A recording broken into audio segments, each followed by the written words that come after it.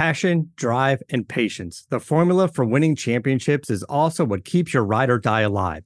eBay Motors has everything you need to maintain your vehicle and level it up to peak performance. Superchargers, roof racks, exhaust kits, LED headlights, and more. Whether you're into speed, power, or style, eBay Motors has you covered. With over 122 million parts for your number one ride or die, you'll always find exactly what you're looking for. And with eBay Guaranteed Fit, your part is guaranteed to fit your ride every time or your money back. Because with eBay Motors, you're burning rubber, not cash. With all the parts you need at the prices you want, it's easy to make your car the MVP and bring home huge wins. Keep your ride or die alive at ebaymotors.com. Eligible items only. Exclusions apply. See ebaymotors.com. This episode 153 of the For the Love of the Game show on the Believe Podcast Network is brought to you by BetOnline. Our partners at BetOnline continue to be the number one source for all your betting needs and sports info. Find all the latest sports developments, including updated odds on the NBA playoffs, upcoming NHL playoffs, fights, and even next season's futures. And don't forget that baseball is back. Yeah, the Yankees are still frustrating. It's a new year, though. Who are you picking to win the World Series? Well, if you're confident in your futures pick, place your bet at BetOnline. It is super easy to get started. So head to the website today, use your mobile device, and join using promo code BLEAV. That's BLEAV to receive your 50% welcome bonus on your first deposit. Again, that's promo code BLEAV to get your 50% welcome bonus. Bet online where the game starts. With that said, episode 153 For the Love of the Game. Let's get this work. Yeah. Can you feel it?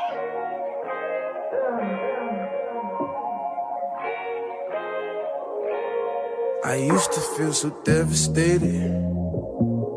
At times I thought we'd never make it. But now we on our way to greatness. And all that ever took was patience. I used to feel so devastated. At times I thought we'd never make it. But now we on our way to greatness. And all that ever took was patience. Just getting better each day. Stacking that to the cheesecake. Look up to the Lord we pray. Trying to be my best. You know what it is. We're back. Episode 153 For the Love of the Game with your boy Aaron Tobin Hess. Back in the saddle, back behind the mic. And the NBA playoffs are off to an awesome start. Didn't expect anything less. We've had some really, really good games. The playing games were exciting for the most part. The first couple of first round series have been good. And we're going to get into a lot of what's going on so far in the NBA playoffs with a first-time guest, a fellow Believe podcast host, to talk a little NBA in just a couple of moments. But a couple of things before we get into Jake tonight, and I'll introduce him in greater detail when he comes on. First and foremost, we got the New York Yankees. 10 games in, the Yankees are 5-5. They just lost 2-3 from the Orioles. I know it's early, but this team doesn't hit. The offense is so bad. It's the same old nonsense that we had last year and not taking the Orioles seriously. And you saw it last year when it got towards the end of the season and they were scrounging to even make the play-in game, or I should say the wild card. And you can't lose these games. You have to take these games seriously. They don't hit with runners in scoring position. Their offense is a mess. I don't understand why Joey Gallo continues to play. It's enough already with him. I don't care what the analytics say of the velocity of the balls that he hit, the fact that he's an analytics darling because he can hit the ball out of the ballpark. He sucks, and he shouldn't be playing every day. And then, in one of the weirder moves that I've seen, because we all saw last year that Gleyber Torres cannot play shortstop. So because of the shuffling of the lineup, all of a sudden you have Gleyber Torres playing shortstop after some pinch hitting and whatnot. Like, I thought we did everything to avoid this. Like, what are we doing here? I said before the year I had no faith in Gleyber Torres to be on this team and to be a real major contributor. I still don't. We should have traded him in the offseason and make it easy for everybody else. This team, I know it's going to happen. I've said it numerous times. They're going to win 90 to 92 games, and they're just going to be incredibly frustrating. There are going to be points where you think that they're going to turn the corner. There are going to be points where you think they couldn't beat the Pittsburgh Pirates, but the team's just not going anywhere. It's just stuck in mediocrity, and that is a organizational issue with ownership and the manager. Well, it's only 10 games in. That's how I see it. I hope they prove me wrong, but that's how I see it. So the NHL playoffs, all the playoff teams are set. The Rangers, it's looking like the Pittsburgh Penguins, even though they still have one game in hand against the Carolina Hurricanes, or maybe they can tie them for points, but it's looking like the Pittsburgh Penguins is going to be the postseason matchup. I like the matchup for the Rangers. It was 3-1 in the regular season for the Rangers. It looks like a really good spot for the New York Rangers right now. Really looking forward to NHL playoffs. Let's go Rangers. All right, so we're going to bring Jake on in a little bit, but a couple of quick notes from the NBA playoffs so far. So I told you that even though it was a 2-7 matchup, that the Grizzlies-Timberwolves series was going to be a knock-em-down, drag-em-out series, and it looks like that's going to be the case. The T-Wolves upset Memphis in Game 1. It's only Game 1, but that's going to be an awesome series, just up and down. And Anthony Edwards is that dude. We talked about it after his play-in game where he just dominated. Well, he dominated in Game 1 again. Just awesome. Karl Towns bounced back. D'Angelo Russell did not have a good game, but, man, Anthony Edwards, what he's doing lately, he's ascending into a super-duper star. And that guy's personality is just awesome. I love everything about him. Dude, the Scotty Barnes injury for the Toronto Raptors is a major bummer because without him, Toronto has no chance. They got waxed by the Sixers again last night in Game 2, 2-0 Philadelphia. What a series that I thought was going to go 7. It's not looking like it's going to go 7, and Toronto just doesn't have enough without Scotty Barnes. One last thing before we get into tonight's guest, Tyrese Maxey and Jordan Poole. Okay? We just mentioned the Sixers briefly, Jordan Poole with the Warriors. Both those guys have been absurd. Absolutely absurd. I mean, Jordan Poole right now for the Warriors, when Stephen Curry was out, was basically 85% of Stephen Curry's production. Both those guys were picked in the 20s, in the late first round. That's ridiculous, okay? The odds of finding a guy that good late in the first round is really minuscule. And we've seen a couple of guys recently, those two, I mean, to a lesser extent, Emmanuel Quickley, be drafted in the 20s and be contributors. But it's really, really rare. It's really, really rare to see guys that good go that late in the draft. It just goes to show you that the draft sometimes makes absolutely no sense. Absolutely no sense. But yeah, kudos to them. I love watching both these guys play. And I was texting with recurring guest Jordan Marks, who's a Michigan guy. Jordan Poole went to Michigan. And he's saying that, I asked him, did anybody ever see this while he was at Michigan? And they're like, not a chance. I mean, Poole looked like he was going to be a heat check guy off the bench, a la Jordan Clarkson, a better version of Jordan Clarkson. And now he's looking like he's going to get at least $25 million per year on his next deal. At least. That's the floor. Incredible. And Tyrese Maxey, same thing. Tyrese Maxey right now is the second best player on the Philadelphia 76ers. And they traded for James Harden. That's how good Tyrese Maxey's been. That wasn't even a dig at Harden. That's just how good Tyrese Maxey's been. He was ridiculous in the first game. 38 points. Just so good. So good. And to find those guys in the 20s is just absurd. With that said, we're going to bring on a first-time guest to talk a little more about the NBA playoffs in just a matter of moments. This episode of the For the Love of the Game show on the Believe Podcast Network is also brought to you by Athletic Greens. Tons of people are taking multivitamins, but it is important to choose one that is top quality. With one delicious scoop of Athletic Greens, you're absorbing 75 high-quality vitamins, minerals, superfoods, probiotics, and such to start your day. Their special blend of ingredients supports gut health, your nervous system, your immune system, gives you extra energy, helps with recovery, focus, and even aging. As somebody like me, that's definitely appealing. It's also lifestyle friendly and fits in a wide range of diets. There's only 1 gram of sugar, no chemicals or artificial anything. Reclaim your health and arm your immune system with convenient daily nutrition. It's just 1 scoop of water per day. That's it. To make it easy, Athletic Greens is going to give you 1 year's supply of immune-supporting vitamin D and 5 free travel packs with your first purchase. All you have to do is go to athleticgreens.com/bleav. Again, athleticgreens.com/BLEAV to get started.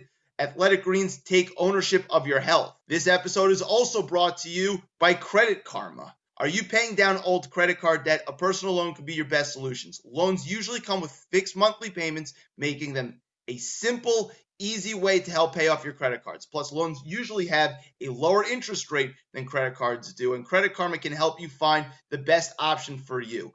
Credit Karma uses your credit data to find loan offers that are personalized to you so you can have a better idea of what loan amount you'd get approved for. Are you ready to apply? Head to creditkarma.com/loan offers to see your personalized offers. Again, that's creditkarma.com/loan offers to find the best loan for you. creditkarma.com/loan offers. Credit Karma, apply with more confidence today. Okay, so as I teased it before, I have the pleasure of having a first-time guest on the show. Finally having him on. We've been talking about it for a little bit. He's also a member of the Bleav podcast family. He's got the 94 and More podcast, Jake Fenster. Jake, what's going on, bud? How you doing? Not much, man. Thank you for having me on. I appreciate you taking the time to do this. Yeah, it's been a long time coming, and I'm always looking for new people who love the NBA as much as I do and love talking about it. But before we get into playoffs and all that kind of stuff, just tell everybody a little bit about your show, what inspired it, how long you've been doing it, and a little backstory so they know who you are a little bit. Yeah, no problem. So 94 and More is a show that I co-host with my friend Vic Law.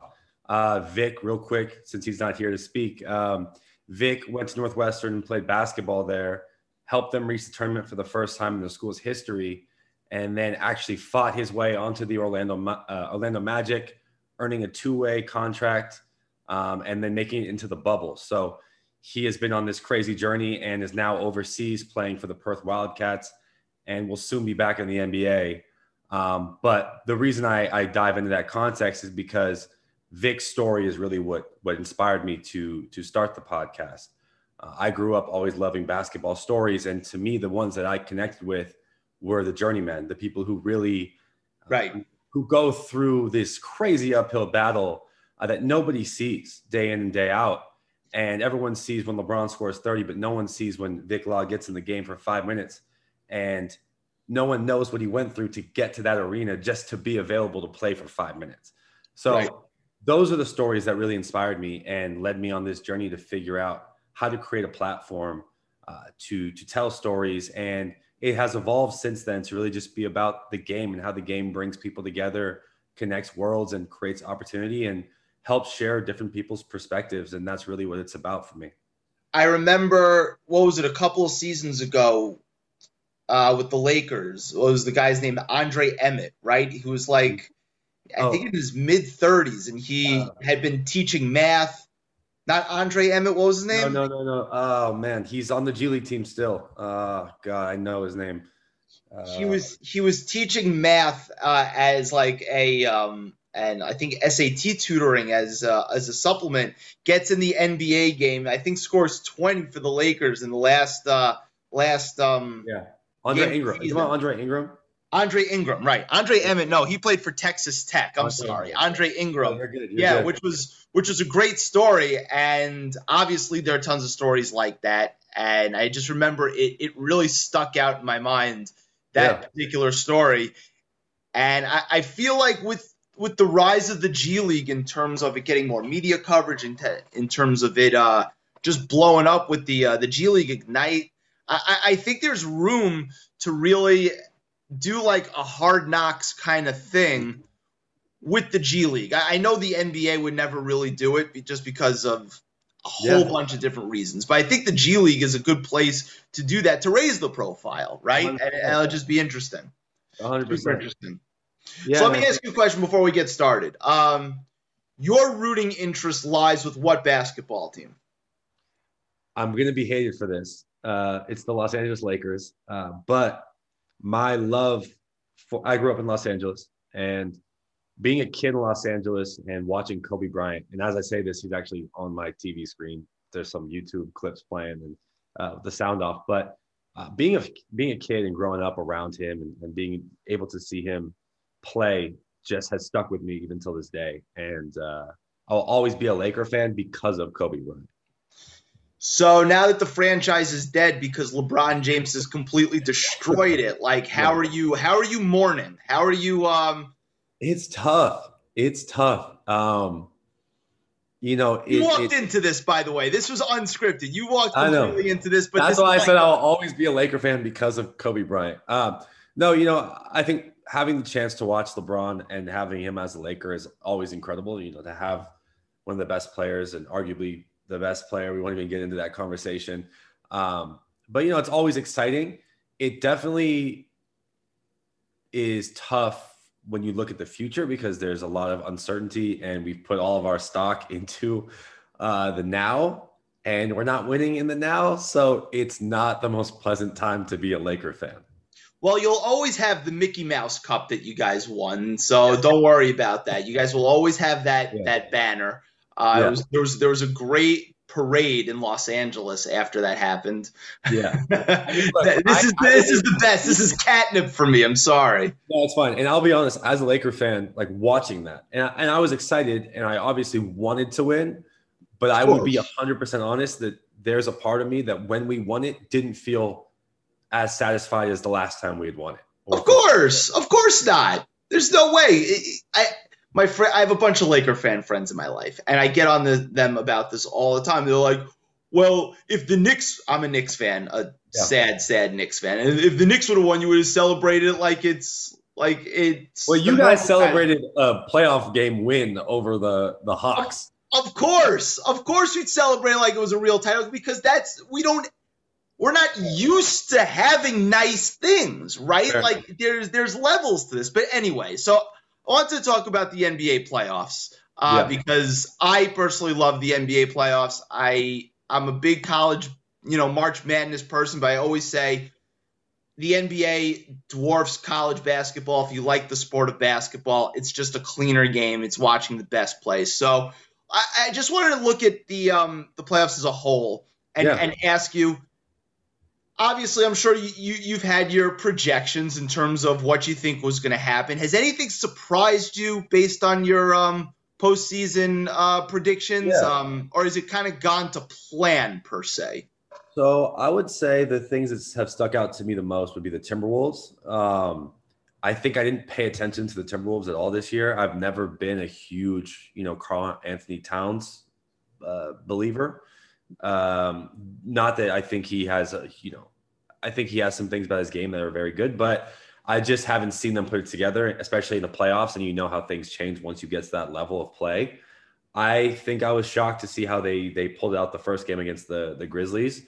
I think I've been watching Ja and that whole team elevate all year long. So I thought that they were going to be pretty complete and pretty hard to beat in this first round. So that kind of shocked me. And the Jazz, this is not so shocking because I think this has been the narrative for a while that the Jazz have a great regular season team and then they get to the playoffs and they kind of blow it. But the Jazz just lost game 2 to the Mavs. They almost lost game 1. They were beating them by double digits. And then the Mavs started coming back. I'm shocked at how the Jazz can't beat this Mavericks team easily, considering they don't have Luka Doncic or Tim Hardaway Jr. So those two have been the things that have stuck out to me. I want to hold that Jazz thought because I feel like this requires a deeper conversation. But we'll start with the what I think is the most entertaining series, which is the Timberwolves and the Memphis Grizzlies. I said it on the last show when I was going through the series. I said, Raja Bell made this point. on the Ringer NBA show that he does with Logan Murdoch. And if you look back at the season series, like they split it 2-2, right? The Memphis and the T-Wolves. They play very similar styles. They like to get up and down. They have athletes all over the place. They have alpha dog guards and, Ja Morant and Anthony Edwards, who's ascending to be a mega star. Yeah, he's amazing.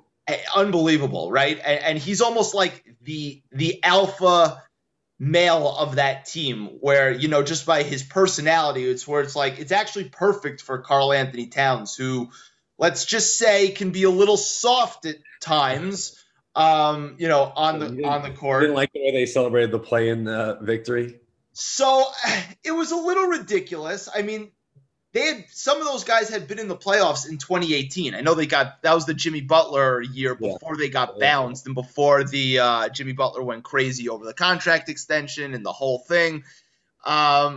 But I understood it on the Pat Beverly side because it was personal about the Clippers management not offering him a contract, but it was a little excessive. But hey, they backed it up with a Game 1 win, and this is going to be a knock 'em out, drag 'em out series. And you look at the seeding, and it's 2-7. Yeah. And you think maybe it's going to be a walk, gentleman's sweep. But no, these teams are very, very similar. And just going back to Edwards and Towns, like Towns is that uber talented guy who's just, doesn't necessarily have the personality to just like get in people's faces. But Edwards seems to have that in spades. So they're like a perfect match to me. And it's been fun to watch. Really, really fun to watch.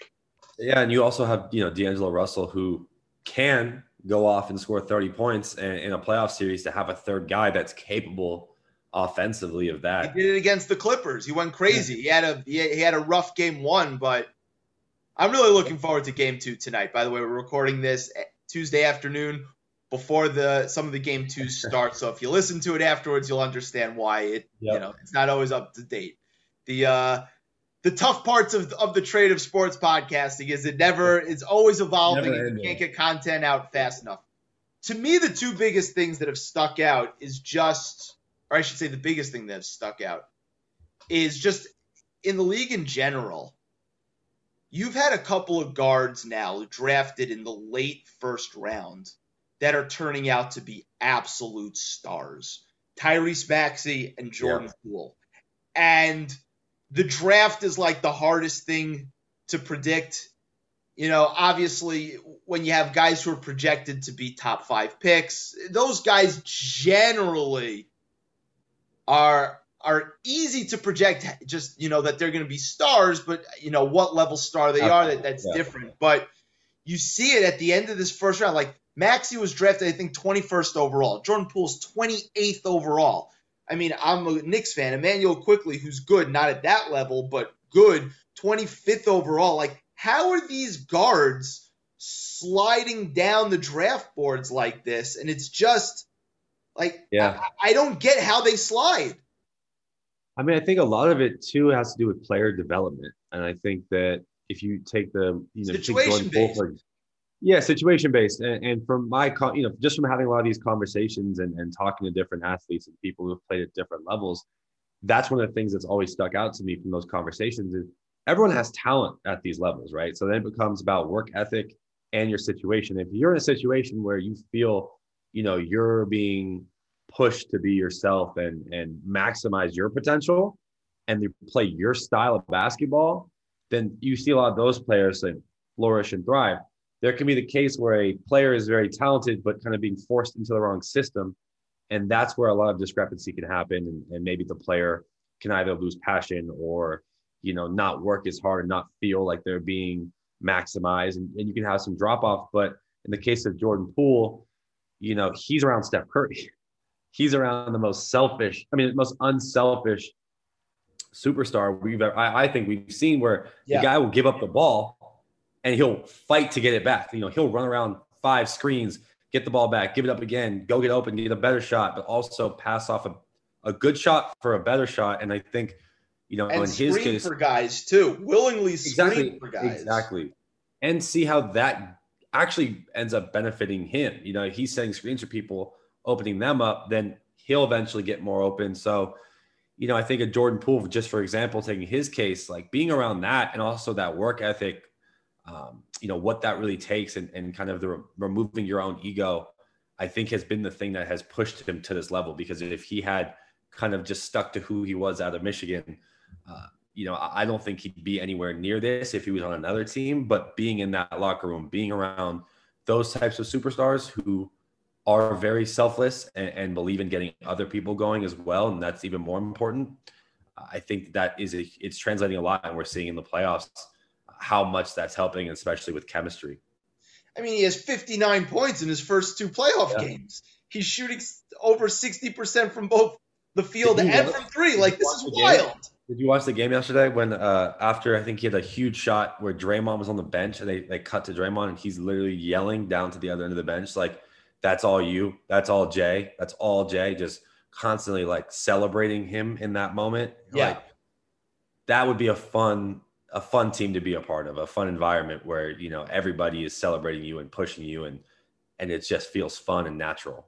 You talk about him, learning from Steph Curry. Like, he's basically turned into 80% of Steph Curry. It's wild. I mean, he went from a guy who was projected to be like a nice spark plug off the bench, maybe like a Jordan Clarkson with a high basketball IQ, because I personally am not a Jordan Clarkson guy, because he's never made a pass, I think, in the last 2 years. Yeah. But now, like, he's looking at a contract extension of $25 million a year at the minimum. Wild. Yeah. And Maxey, the same thing. Like Maxey is the Sixers' second best player. Yeah. He's better than James Harden right now. Like, I don't think that's really debatable. No, I think you're right. I think that, you don't know what you're going to get from James Harden right now. You don't know in the playoffs. You really just don't, especially in crunch time against a tough team. And I feel like at least with Tyrese Maxey, he's going to play, 130%. He's going to give 130% and give everything he has. And so far, whenever he does that, it's been a pretty solid result for him. So it's definitely interesting to see, like you said, these guards in the later rounds of the draft that are starting to kind of take over and reach a different level.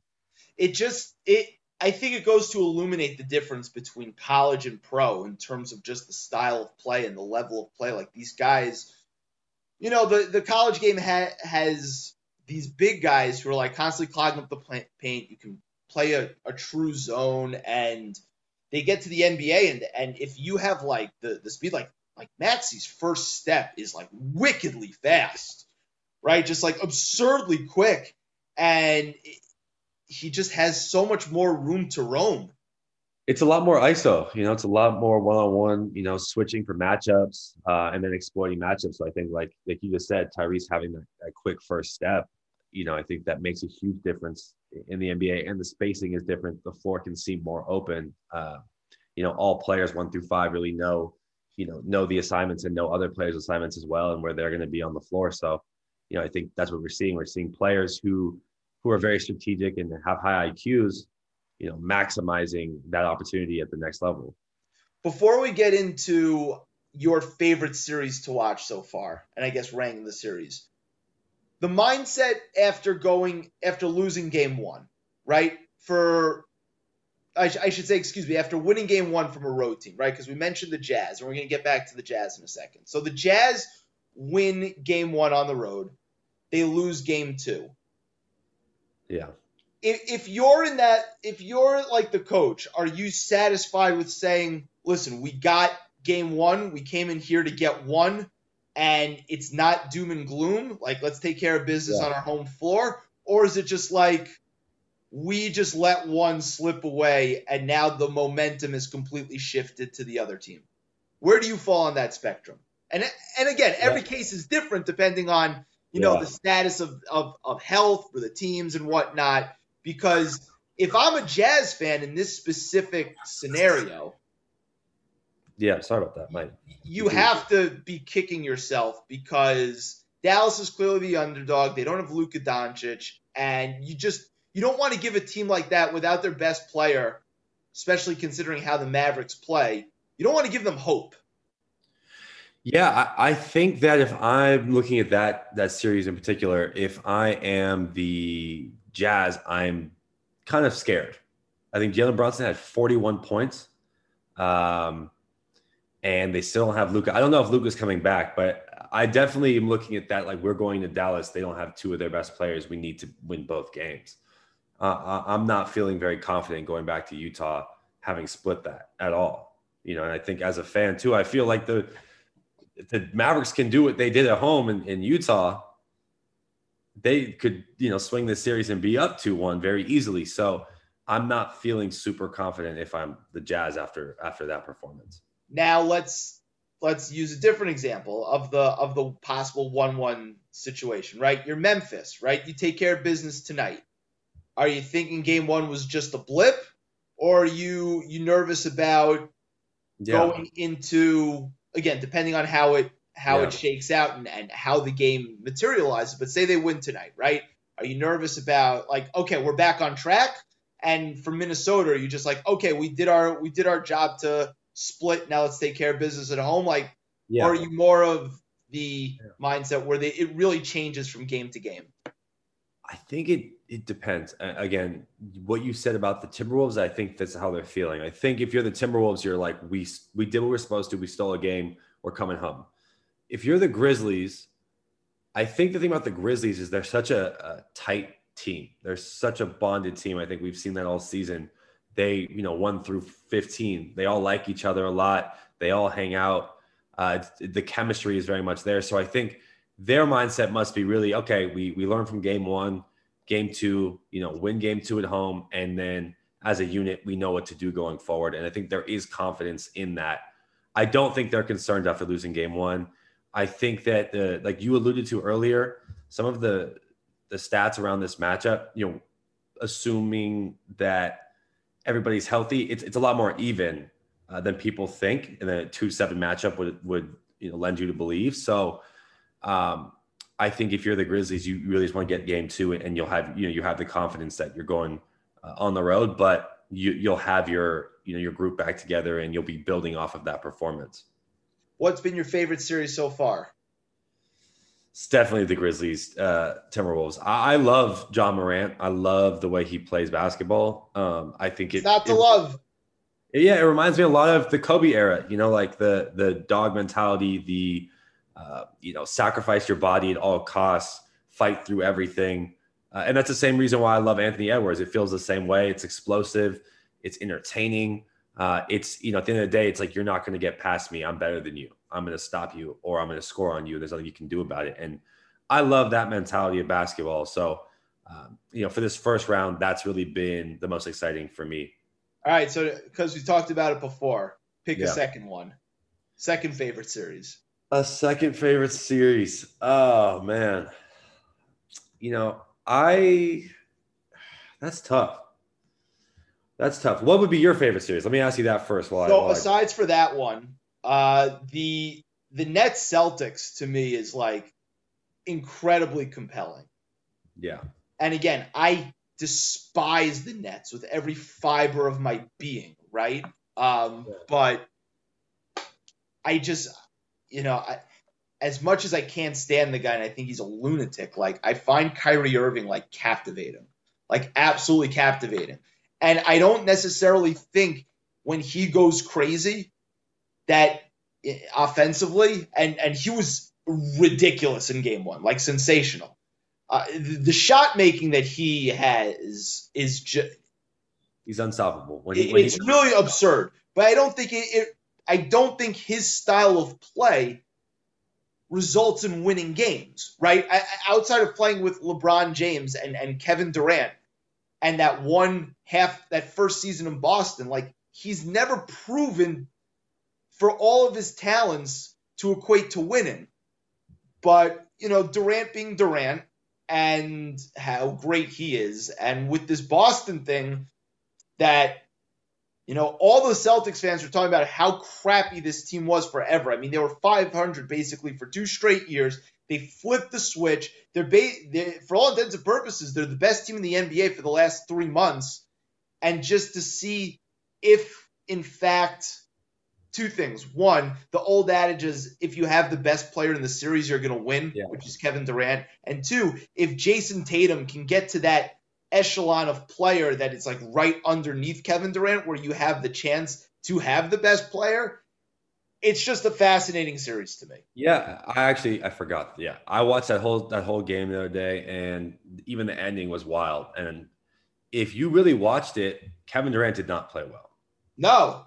And what I think what my gut would be telling me is that I think the Nets are going to win that series, and I don't think that's great for the Celtics, obviously. Why do you think they're going to win the series? I'm just curious. So when I watched for the first half, right, the Celtics were turning the Nets over a lot. Kevin Durant was missing everything, and the Nets were still hanging in there. And if you were to tell me that the Nets could win a basketball game with Kevin Durant's stats ended up, I think, being decent. But if you really watched it, I think it was like 9 for 24. If you really watched it, it was bad. Like he was not really doing. He was getting doubled and tripled, but still, like even the open shots he wasn't hitting. So that means that Kyrie went off. I don't remember. I think Seth did a little bit. They had Goran doing a little bit out there. Goran played well. So the role players were able to step up in key moments. And I think that if they should have won that game still. And if you're telling me that they were able to turn the Nets over, Kevin Durant wouldn't shoot well, and that they could still lose that game, I would be concerned for the Celtics. And it's at home. So those would be the reasons why I would be leaning towards the Nets being able to kind of figure it out and put it together. And to the Kyrie thing, I'm not like the biggest Kyrie person, but I do appreciate his offensive ability. And before that game, I remember that, the Celtics Nets thing was always kind of at odds once Kyrie left the Celtics for the Nets. And he's the type of player that with a little extra motivation is kind of scary. And you could see in his eyes. So before that game, I had a feeling he was going to, score above 30 and kind of have a big game. And he did. And part of me thinks that he's going to carry that out throughout this series because he does feel personally slighted by the Boston Celtics and feel some type of way about their fans. And that's just how he feels. Why though? I understand. I'm just saying that's how he feels. And I've seen him when he feels a certain way, perform. So that's what my gut's telling me. He brings all this crap on himself. But that's another. I'm not saying you're wrong. You kind of see it in his eyes, right? Like you saw some fan at one point talking to him from the crowd. He gets the ball, does some incredible step back three or something, and then turns to the fan and it's just like, told you. And he just kept doing that. Every time someone talked to him, he would do something crazy and then know exactly where that fan was and make sure to make a note to that person. So, I have a feeling they're going to win this series, but I could be wrong. Who knows? I just don't think they're deep enough. I think they rely on 6 guys, and I don't think it's enough. Like I think that Boston had its warts. They let a 13-point lead slip away, but I think that a team that has the backbone of a defensive identity that Boston does and is just a little bit deeper will be able to sustain this going forward a little bit. And there's going to be a game where Durant goes nuts. But of course, because he's great, right? Like that's what happens. But I just think I don't see the other guys for Brooklyn being able to produce enough. And also they only have 6 guys. The one thing I did notice about, and again, Raja Bell, who's also really good on that podcast, spoke about it, was just the officiating. And that game was like really illuminating in terms of that there's a difference between the playoffs and the regular season and what you get away with in the regular season or what's considered a foul and what's not considered a foul in the playoffs.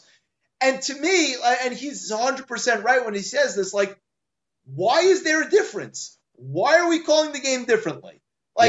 Just because now the players don't, and you see more bitching to the referees, whether it's Embiid. And you saw that first quarter last night in terms of the officiating. That was all over the place. Like, no one knows what was going on. Then you see with Jokic and Draymond Green, like, if you set a precedent in the regular season, carry it through to the playoffs, right? Yeah. If you don't want the ticky-tack stuff to, be called in the regular season, then don't call it. Like, I don't know. Where are you at with this? Because it's just crazy to me. Was it the Nets Celtics game was pretty miserable, if I recall. Durant was getting mauled. Yeah. And in the regular season, all those guys on Boston would have fouled out.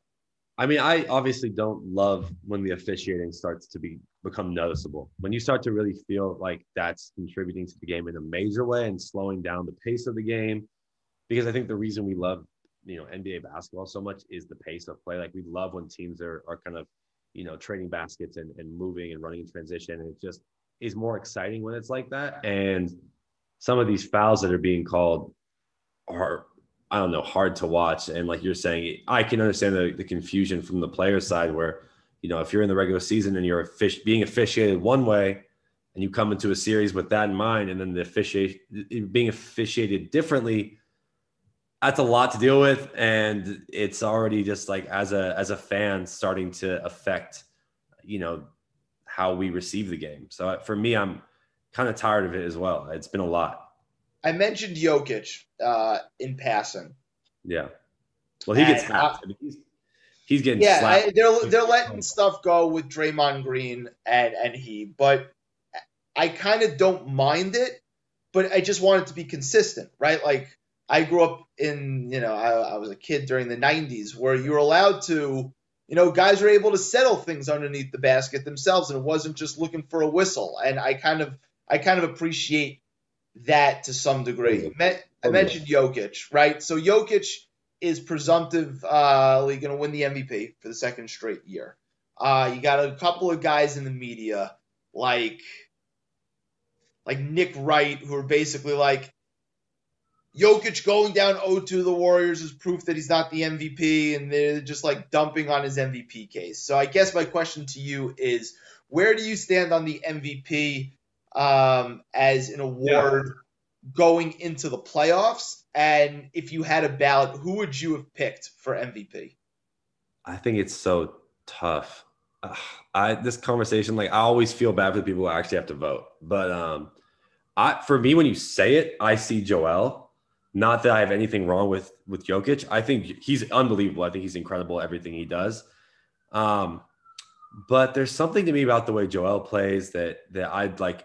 I think he deserves to be given that award this year. And I don't know if Jokic giving him the back-to-back, and it just doesn't, I don't know. It's tough because I think everyone deserves it. And I don't have the best answer for this, but part of me like feels, the back-to-back is reserved for very special seasons. And if I'm looking at it that way, like I'm almost leaning towards just, I think Joel deserves it based on his performance and some of the games he's had this year. And just, through everything that's been going on with the Ben Simmons stuff to now James Harden, and who knows what James Harden's going to be. And, they got rid of Seth Curry, and, Tyrese Maxey, yes, stepped up, but like that wasn't something that anybody knew would happen. And I think through all of that, Joel has been consistent and unstoppable.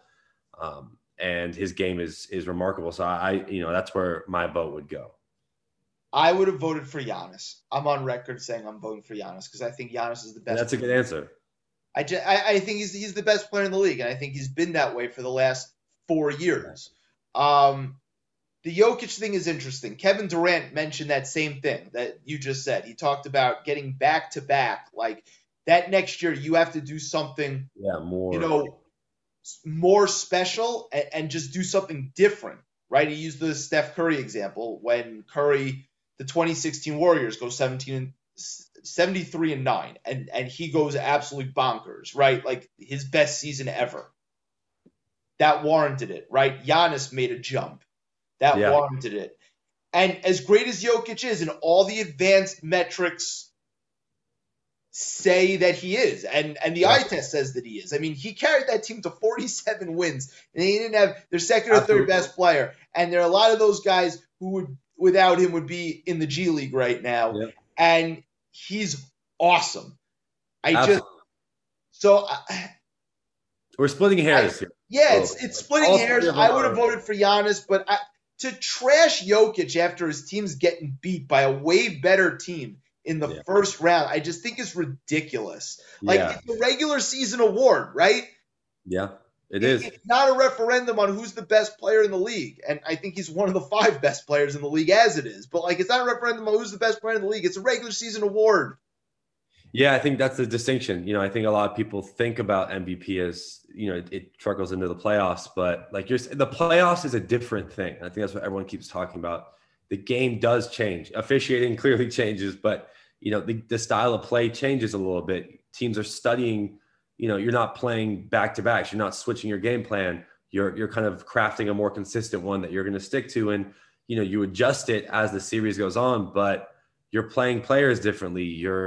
Maybe you're more prepared in a sense. So it's a totally different thing. And I think that distinction is important to be made between that award and any like postseason play. And for all of those who are poo-pooing on Jokic and his inability to play in the playoffs, go back and watch the 2020 playoffs. All right? You're a Laker fan. You watch some of those games. Go back and watch. I have never said anything bad about Jokic. I've always been a huge fan. So I'm all in. I think his basketball ability is, like you said, he's top 5 players. I mean, like, he really is an unbelievable basketball talent. And I love that. I love having him in the game. So there's nothing bad for me about Jokic. Yeah, it's more about just the discourse of NBA media types and NBA discussion and NBA Twitter, which I have my issues with. I stay away from NBA Twitter, so you can't get too far in the weeds. Let me ask you this: most pleasant surprise in the playoffs so far to you? It could be coach, it could be a team, it could be an individual player. Who's been the most pleasant surprise?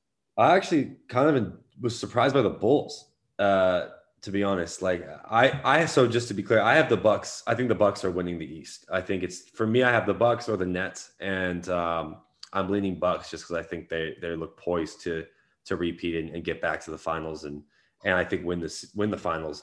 But I was surprised by the Bulls, honestly, being able to hang with them in that game 1. So for me, that was kind of cool. I've always been a Bulls fan. I like Zach LaVine, Caruso, former Laker who played hard for us.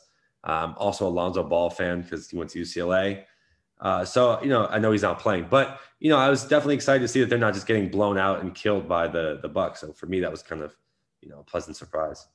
I mean, Vooch, DeRozan, and LaVine shot 21 for 71 in game 1. It was not very good, but I don't think that was like their best chance to really win a game. 100%. And I think that's a wrap. To me, the most pleasant surprise, I don't want to go back to the well with Tyrese Maxey and Jordan Poole, but to me, it's how like Draymond Green is really rounding back into form. He had the back injury. He was going to win the Defensive Player of the Year. Yeah. Going away, had he been healthy all year. And I know a lot of people clown on Draymond Green for his lack of stats and that he's just a system player. But if you really watch those games, like, he's kind of the engine that drives it. And like him doing Draymond things again is really, really nice to see. Like, really good, pleasant surprise. What's your biggest disappointment so far? Oh, man. I remember last year watching the Hawks go on that crazy run.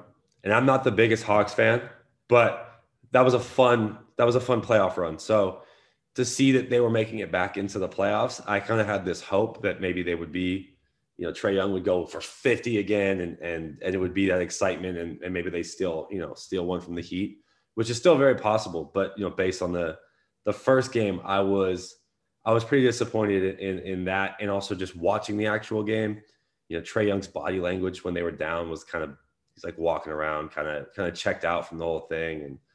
And so I was a little disappointed by that matchup, which I expected to. Obviously, the Heat are number 1 seed, and they've been playing amazingly. But I had some hope that maybe the Hawks would return to that kind of same playoff form of last year and give them more of a challenge.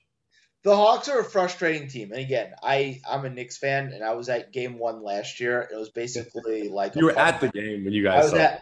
I was at the game. Yeah, a part of my soul is still dead and buried in the Madison Square Garden in Section 221. I walked out of that arena to my old apartment, which is about 2.5 miles, in sheer silence. It was bad. But anyway, back to the Hawks. They come into this year and they start off slow, and Trae Young is like, after last year's playoff games, like, regular season games are boring. It's just like, dude, like, maybe if you won a title, okay. But like, you got to the Eastern Conference Finals in a weird fluky year. Like, you haven't done shit yet. So it's not like we can just coast, right? Yeah. So it's just weird. They're just frustrating. And the Heat are I think, are really underappreciated, which is interesting because if you project to the next round, and I thought the Philadelphia-Toronto matchup was going to go 7, obviously with Scotty Barnes being out. I just don't think Toronto has – they're just out. Yeah, I don't have enough. It's actually breaking right for the Sixers, a team that I absolutely clowned on going into the playoffs because I just don't think James Harden is worth anything. I'm not a Harden guy, and I've never been a believer. But, like, could you see – What? Sorry, can I ask you, what were you were never a believer? Or was there a moment never, where you were like, never. I always hated the foul hunting. I hated I never believed that the ISO heavy offenses would produce in the playoffs, which is kind of why, as great as Luka is, I'm nervous about if Luka starts really leaning into this Harden style of play. I also just, he never plays well in big games, ever. Like, for a guy who's won an MVP, which he never deserved, and for a guy who's had the accolades that he's had, the scoring titles that he's had, like, how many guys of that level have had multiple games a la 2 for 11, 5 turnovers, and looking like you just don't give a shit?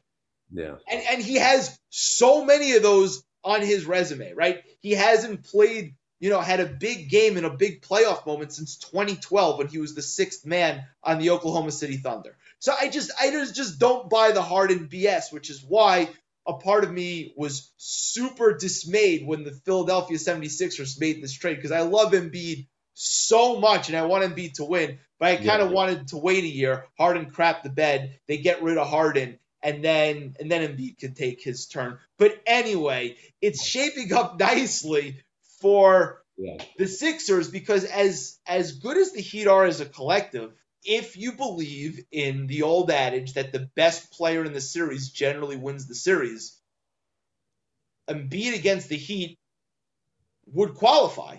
Yeah. I think that'll be a fun series. So, I think it'll be interesting to see how they do with matchups. And I think Spoelstra deserves a lot of credit.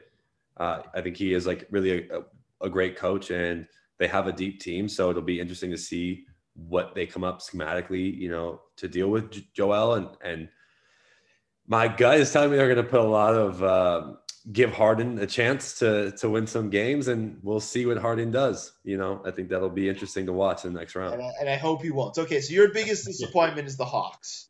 Definitely the Hawks.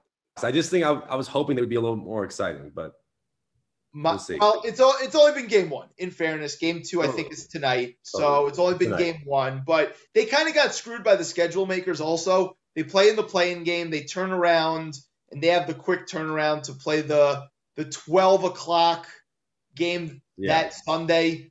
It's kind of tough. Totally. So they kind of got screwed in game 1. But that's what happens when you're a 9 seed. Like, you have to come from behind. Like, you shouldn't get the same breaks as a team that played well in the regular season and took the regular season seriously.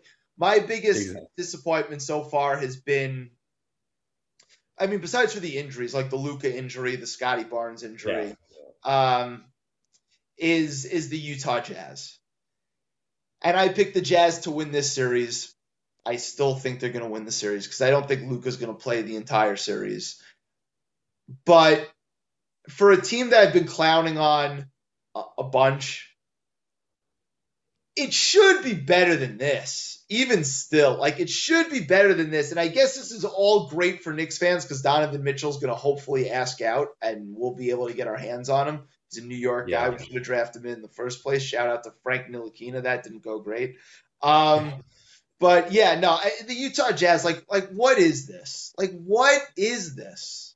I was that guy for the last 3 years. Every time the Jazz had a good record, would be the one dude that would say, "Watch out for Utah. They got a team." Oh, so you were against the grain. You were a Jazz believer.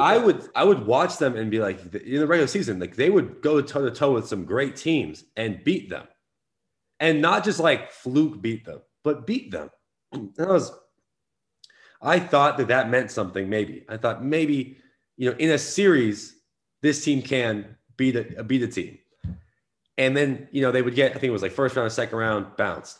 Have a great season, first round or second round, bounce. And I was like, you know what? I'm done. So this was the year where I really just said, I got nothing for them. I can't back them up. They were, a top seed all season. People were like, what about the Jazz? And I just kept in the back of my head, they are going to disappoint everyone that thinks that they will do anything. And I think that's what's going to happen. And even no matter if they win this series, like, I think the fact that they're 1-1 with this team without Luka and without Tim Hardaway, like, I think they've already lost in a way. Like, that just they should be blowing this team out. It shouldn't even be close. And you can see the Jazz, when they're up, they don't look confident. And they kind of start to like isolate themselves from each other. And I don't know if there's anything with Rudy Gobert and Donovan Mitchell still, or with the other teammates, but it doesn't feel very confident when those runs are being made by other teams in the fourth quarter. They don't feel like more so the fact that, going beyond the whole COVID thing, which I think is overblown, right? Yeah. How, Rudy gave it to the whole Jazz thing. But like, as we know now, that's not really okay. It was spreading, like, that's not really the thing. I think it more concerning is the fact that Rudy Gobert is making $45 million a year, and if you throw him the ball in the post, he's going to kick the ball out of bounds constantly. Well, they made, I think, had 17 uncontested threes or something that Rudy, when Rudy was guarding the corner or something. I forget what the exact stat was, but it was a record yesterday in the game. So I think that's more what I'm speaking to. It's even, here's this guy making all this money that's this amazing defensive player, but then in the series, he's unplayable. And everyone's kind of looking around, and it's like no one really knows the answer. So I think that it's that dichotomy between, in the basketball community, right? You have the analytics crew, and you have the eye test guys, right? Yeah.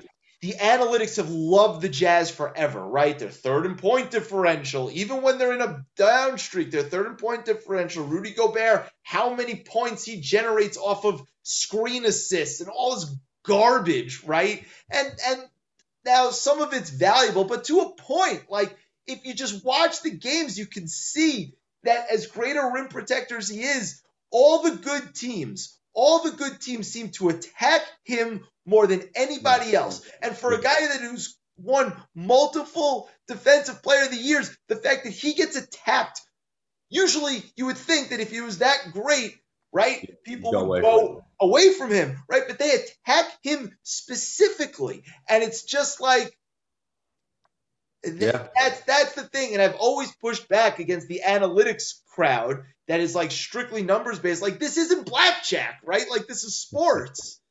Yeah. I feel big rant of mine. And I guess I'm sorry to Rudy Gobert that, like, he's just the poster child of it who gets dumped on. Same thing with James Harden, right? When James Harden was, quote unquote, breaking basketball with his efficiency, him flailing, flopping, getting to the line, but all of a sudden in the playoffs, not so efficient anymore. Went 0 for 27 from 3 in that kind of it's just kind of ruined it for everybody that was on that.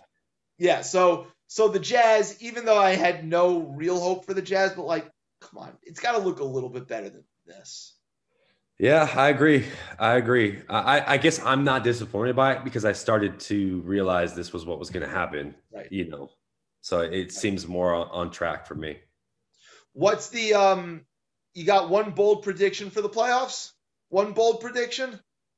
One bold, a bold one?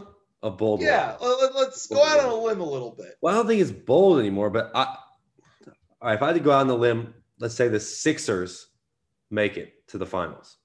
That would be my bold one. They somehow figured out and they pull past Giannis. Oh, I guess they play the Heat and then they play Giannis, right? Assuming Giannis wins. So that would be my bold prediction, is that the 76ers make it to the finals. I'm going to actually kind of piggyback off that. I don't think that that's going to be the finals. I think they'll make the semifinals. I think they'll make the conference finals. It'd be a bold prediction. And I guess secondary is, I think the Golden State Warriors can go to the finals. That was what I was going to say, but I think that people because people early in the season were having them in the finals and then fell off that. I genuinely think that they would be I'm confident in the Warriors making it to the finals. And Phoenix has the profile of like an all-time great team, 64 wins. Yeah. Like they really take care of business. They're better than they were last year. But I don't know. There's that little something. And you can't even like put like the right words on it, but you're thinking the same thing. I'm looking at you. You're thinking the same thing. It's just like, I think they can be had.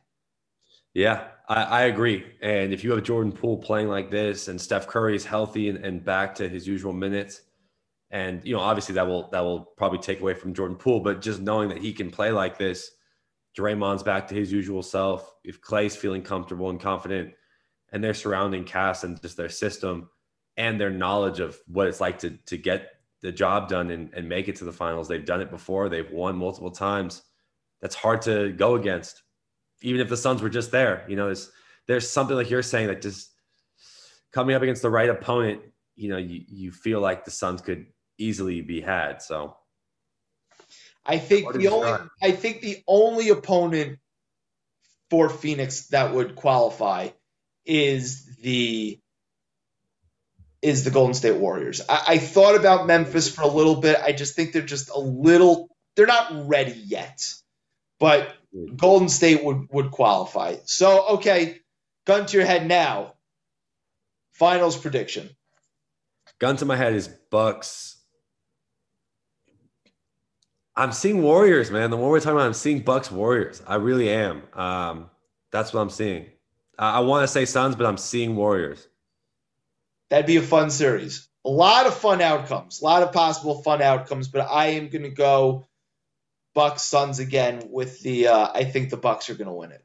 I think the Bucks are winning it this year too. All right, so we're on the same page. Yeah. All right. This was awesome.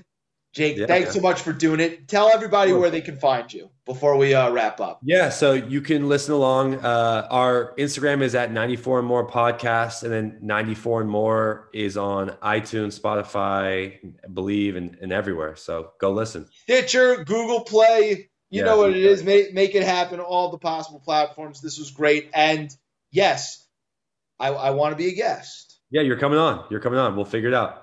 Absolutely. Looking forward to it. Thanks much for doing it. We'll speak soon. Thanks again. All right. Talk soon. Thanks again to Jake Fenster for coming on, for talking a little NBA playoffs so far. Good stuff with him. Happy to finally have had him on. Go check out his podcast, 94 and More. It's really, really interesting. That's episode 153 for the love of the game. Take us out, Joey Badass. Devastated. At times I thought we never make it. Now we on our way to greatness. And all I ever took was patience. I used to feel so devastated. At times I thought we never make it. But now we on our way to greatness. And all that ever took was patience. I used to feel so. At times I thought we. But now we on our way. And all I ever took was patience. Thank you for listening to Believe. You can show support to your host by subscribing to the show and giving us a 5-star rating on your preferred platform. Check us out at Believe.com and search for BLEAV on YouTube.